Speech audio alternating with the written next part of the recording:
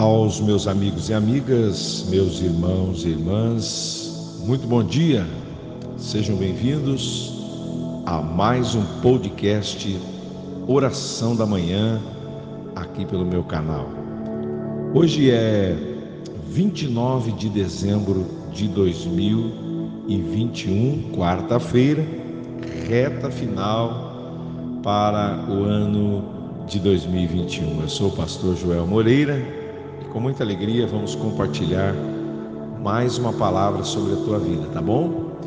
E dando continuidade à série que eu vou até na sexta-feira, são 4 palavras com o tema Não tenha medo do fracasso.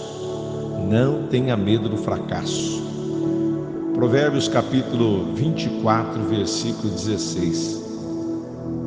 Ontem eu citei uma tradução, hoje eu quero citar uma outra versão que diz: pois ainda que o justo caia 7 vezes, ele tornará a erguer-se, mas os ímpios são arrastados pela calamidade. Meus amigos e amigas, as estrelas do futebol, eles só acertam a bola cerca de 3 vezes em cada 20 chutes a gol. Eles precisam chutar 20 para acertar 3. Como que eles convivem com uma taxa tão alta de fracasso? Se concentrando na lei das médias. Eles sabem que se simplesmente continuarem chutando para o gol, finalmente conseguirão vencer. Em 1952, Roger Bannister correu as Olimpíadas e terminou em 4º lugar, sem ganhar qualquer tipo de medalha. Mas ele se recusou a desistir. Até então, muitos especialistas consideravam humanamente impossível correr 1 milha em menos de 4 minutos. Mas esse era o alvo de 4 minutos, ou de 4 segundos. Mas esse era o alvo de Bannister. E em 6 de maio de 54, ele se tornou o primeiro homem a fazer isso. Hoje os corredores fazem isso regularmente. Qual é o X da questão? Se você se recusar a desistir quando fracassar, você acabará tendo êxito. Você só precisa estar disposto a se levantar de novo e continuar avançando. Você me ouviu bem? Você só precisa estar disposto a se levantar de novo e continuar avançando. Todos nós conhecemos a história e a trajetória do ex-presidente Abraham Lincoln dos Estados Unidos. Lincoln, em 1832, foi derrotado nas eleições para deputado. Em 1933, fracassou nos negócios. Em 1835, o amor da sua vida faleceu. Em 1936, ele teve um colapso nervoso. Em 1938, foi derrotado nas eleições para presidente da Assembleia Legislativa em Illinois. Em 1843, ele foi derrotado nas eleições para o Congresso. Mas não para por aí. Em 1854, ele foi derrotado nas eleições para senador. Desistiu? Não. Em 56, ele foi derrotado nas eleições para vice-presidente. E em 1858 foi derrotado novamente em uma eleição para senador. Ele desistiu? Não. E hoje ele é considerado um dos maiores presidentes da história norte-americana. Um sábio homem concluiu: é um erro supor que as pessoas têm êxito apenas através do sucesso. Em geral, elas vencem através dos fracassos. E você não está derrotado, meu amigo, minha amiga, até que o passado tire o seu foco do futuro. Portanto, não tenha medo do fracasso. Eu quero orar com você. Eu quero pedir que Deus te dê muita graça nesse dia, nesta quarta-feira, 28 de dezembro. São 7 horas em ponto, aqui na capital do Norte Pioneiro, Jacarezinho, Paraná. Aonde você estiver agora e qual horário que você esteja ouvindo este podcast. Eu quero abençoar a tua vida e pedir que Deus se manifeste de uma forma favorável para te dar forças para você continuar lutando. Para que você se levante e continue a sua luta em nome de Jesus.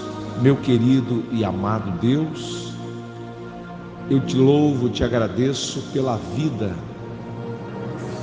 Nós celebramos a vida no dia de hoje. Eu quero abençoar todas as pessoas que estão ouvindo este podcast pelo WhatsApp, Facebook, todas as minhas redes sociais, pelas rádios que retransmitem este podcast, essa meditação, a Rádio Alternativa de Siqueira Campos, a rádio em Santana do Itararé, com o pastor Fábio. Eu te louvo pelas vidas e todas as pessoas que a gente nem sabe que retransmitem esta reflexão todos os dias. Eu quero abençoá-los. Este homem, esta mulher, este empresário, este empreendedor, este profissional liberal, este comerciante, lojista da nossa cidade, da nossa região, do nosso Brasil e fora do Brasil. Centenas de pessoas recebem a nossa meditação. Aonde estiver alguém triste, abatido, oprimido, estressado, angustiado, deprimido, com síndrome do pânico, síndrome da caverna, em nome de Jesus, que essas pessoas recebam a vitória agora, recebam a seiva da vida, recebam um novo ânimo, recebam, meu Deus, uma luz lá no fim do túnel que faça com que eles se reergam, se levantem e continuem a sua batalha, a sua luta nesses últimos 3 dias deste ano. Em nome de Jesus. O Senhor não tem prazer no fracasso. O Senhor quer que comamos o melhor desta terra, é o que diz a Bíblia. E eu declaro a vitória àquele que está enfermo, àquele que está doente, pessoas que estão com o casamento em crise, pais e filhos que precisam, como a Bíblia diz, converter o coração aos pais e dos pais aos filhos. Quanta gente que está necessitando da tua intervenção agora.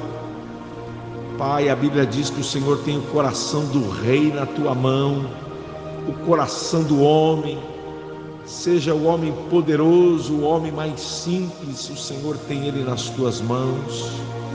E eu quero neste momento que o Senhor manifeste a tua glória, teu poder restaurador para esta vida, para esta família, para este casamento. Eu quero abençoar, meu Deus, o caminhoneiro, a caminhoneira que está, meu Deus, na boleia do seu bruto, aí na estrada, em qualquer lugar deste mundo. Em nome de Jesus. Eu oro por pessoas doentes no hospital, na enfermaria, na UTI. Eu oro, meu Deus, por pessoas que estão desenganadas pelos médicos. Neste momento, neste tempo de final de ano, de festa, de festejos, não há motivos no coração dessa pessoa para te louvar, mas eles querem e desejam oferecer sacrifícios de louvor ao Senhor. É quando nós não temos razão e nem motivo, mas nós oferecemos louvores a Ti, Senhor. Pai querido, ajuda-nos a compreender o tempo em que estamos vivendo. Ajuda-nos a remir o tempo, porque os dias são maus. Nos fortalece, ajuda-nos a continuar na caminhada. Não queremos ter medo do fracasso, mas nós queremos aprender com eles. Nós queremos aprender com as situações que nós consideramos fracasso, mas para o Senhor é apenas aprendizado, é apenas nos levando à maturidade, à estatura de varão perfeito. Eu te agradeço pela oportunidade de estarmos juntos hoje. É a minha oração, meu pedido, em nome de Jesus, assim seja. Amém e amém.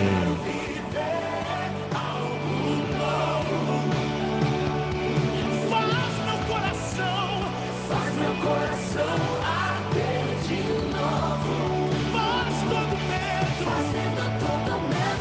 medo. Bendito seja o nome do Senhor. Faz meu coração arder de novo, Senhor. Faz algo novo na vida dos teus filhos nesta manhã. Que Deus abençoe a tua vida. Que Deus seja glorificado através das tuas boas atitudes. E como diz a palavra, não se canse de fazer o bem. A seu tempo, se não desistirmos, nós colheremos. Tá bom? Deus abençoe e compartilhe este áudio com os seus contatos. E eu quero mandar um abraço especial hoje para o Sérgio e a Sandra. Logo mais à noite nós vamos fazer a cerimônia de renovação de votos de bodas de prata. Que bênção! Deus abençoe, vocês são muito especiais para nós e vai ser uma alegria muito grande poder compartilhar desse momento com vocês, tá? Vocês fizeram ontem, dia 28, e hoje a nossa cerimônia, tá bom? Um abraço do pastor Joel a todos vocês, fiquem na paz e amanhã, se Deus quiser, estamos juntos. Até lá!